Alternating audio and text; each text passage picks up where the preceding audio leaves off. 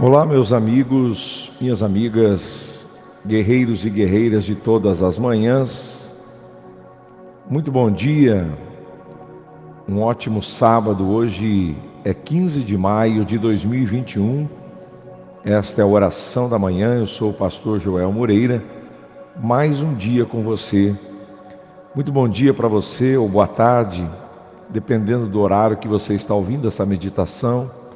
A você da Rádio FM Alternativa de Siqueira Campos, do programa Cristo Vive da Igreja Quadrangular e demais rádios que retransmitem a nossa oração da manhã, que já estamos entrando quase no 5º ano de sua existência. A palavra de Deus em Marcos, no capítulo 8, versículo 34 em diante, nos diz: Então ele chamou a multidão e os discípulos e disse: Se alguém quiser me acompanhar, negue-se a si mesmo, tome a sua cruz e siga-me. Pois quem quiser salvar a sua vida a perderá, mas quem perder a vida por minha causa e pelo Evangelho a salvará. Pois que adianta o homem ganhar o mundo inteiro e perder a sua alma? Ou o que o homem poderia dar em troca de sua alma? Se alguém se envergonhar de mim e das minhas palavras nesta geração adúltera e pecadora, o Filho do Homem se envergonhará dele quando vier na glória de seu Pai com os santos anjos. Meus irmãos e irmãs, todos os dias estamos ocupados com a família, com o trabalho, os estudos, com o lazer, com a igreja, com os amigos, viagens. Normalmente fazemos planos para a nossa vida e é importantíssimo que o façamos.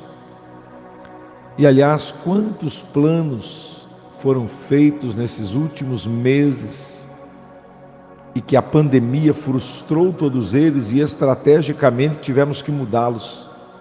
E nós traçamos planos de qual será a nossa profissão, que negócio vamos fazer, o que vamos estudar e quais cursos serão necessários, para onde vamos viajar com a família e quais bens móveis e imóveis vamos adquirir.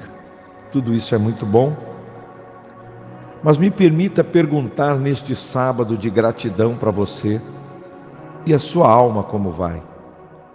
O texto que eu acabei de ler, Jesus trata deste assunto. Que adianta o homem ganhar o mundo inteiro e perder a sua alma? Não é errado fazer planos, na verdade é muito bom ter uma direção para seguir.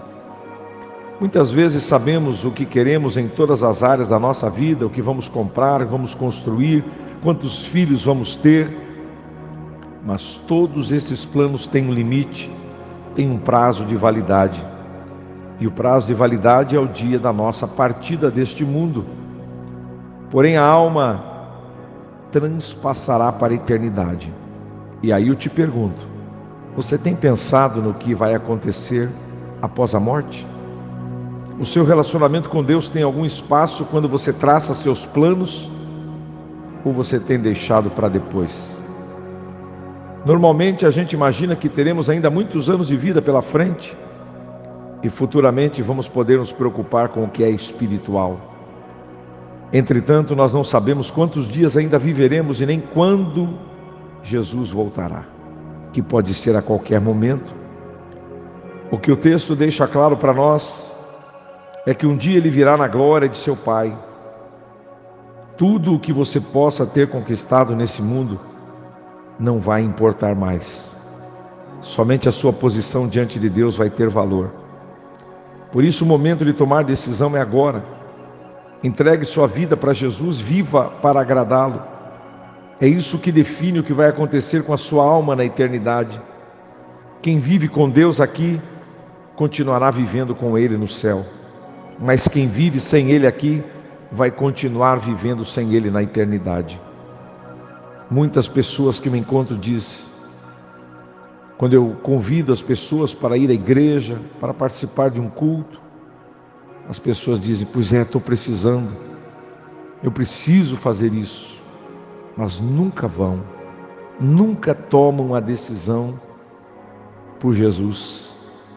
Como é difícil negar a si mesmo e tomar a cruz de Cristo, mas é o que Ele te convida a fazer nesta manhã. Somos gratos por mais uma semana, mas não nos descuidemos da eternidade. Eu quero orar com você. Senhor nosso Deus e nosso Pai, muito obrigado por mais um dia, mais um sábado de gratidão. Obrigado, meu Deus, por mais uma semana que o Senhor nos concedeste, de lutas sim, mas também de vitórias, porque afinal de contas, se nós estamos aqui, ouvindo este áudio, ouvindo esta rádio, ouvindo este WhatsApp, este podcast, é porque estamos vivos. E se nós estamos lutando, é porque estamos vivos. Muito obrigado, Jesus, por tudo que tem nos dado, por tudo que tem concedido aos teus filhos e filhas. Meu Deus, que a tua palavra venha queimar o nosso coração, porque ela é a verdade. Que a gente não deixe para decidir depois, quando for tarde demais, mas que nós sejamos gratos por tudo que o Senhor já fez na nossa vida e que possamos estar dispostos a viver todos os dias da nossa vida para te agradar, para que um dia possamos viver a eternidade na glória contigo. Abençoe o trabalhador, o empresário, o empreendedor, abençoe os profissionais da saúde, abençoe, meu Deus, a todos aqueles que estão na frente desta pandemia, abençoa os pastores, missionários, homens e mulheres, pessoas enfermas, doentes, acamadas, oprimidas, abatidas, deprimidas, Senhor. Gente com síndrome do pânico, gente querendo morrer, gente desistindo da vida. Eu repreendo toda a potestade, todo o principado. Eu repreendo toda a potestade, meu Deus, causadora de acidentes na nossa região nesses últimos dias. Em nome de Jesus, nós tomamos autoridade sobre todo espírito maligno, Senhor, que está agindo, ceifando vidas com acidentes trágicos nesta semana na nossa região. Nós repreendemos e declaramos, meu Deus, leitos vazios nos hospitais, pessoas curadas, restauradas e transformadas. Eu declaro a vitória sobre a família. Eu declaro sobre a família brasileira, sobre a família paranaense, sobre a família do norte do Paraná, em nome de Jesus. Levanta o caído, fortalece o fraco, alegra aquele que está triste. É o que nós te pedimos neste sábado e te agradecemos por tudo que tens feito. Abençoe o nosso final de semana, cuida de nós, nos dê segurança, é o que te pedimos no nome de Jesus, assim seja, amém e amém. Deus é bom o tempo todo, Deus é bom, para sempre seja louvado o Senhor. Um excelente final de semana para todos vocês. Que a graça e a misericórdia do Pai permaneçam sobre a tua vida de uma forma toda especial. E se Deus quiser, a oração da manhã volta segunda-feira, bem cedinho, em podcast, pelo Facebook e também pelo WhatsApp. Fique na paz, um grande abraço para todos e até lá.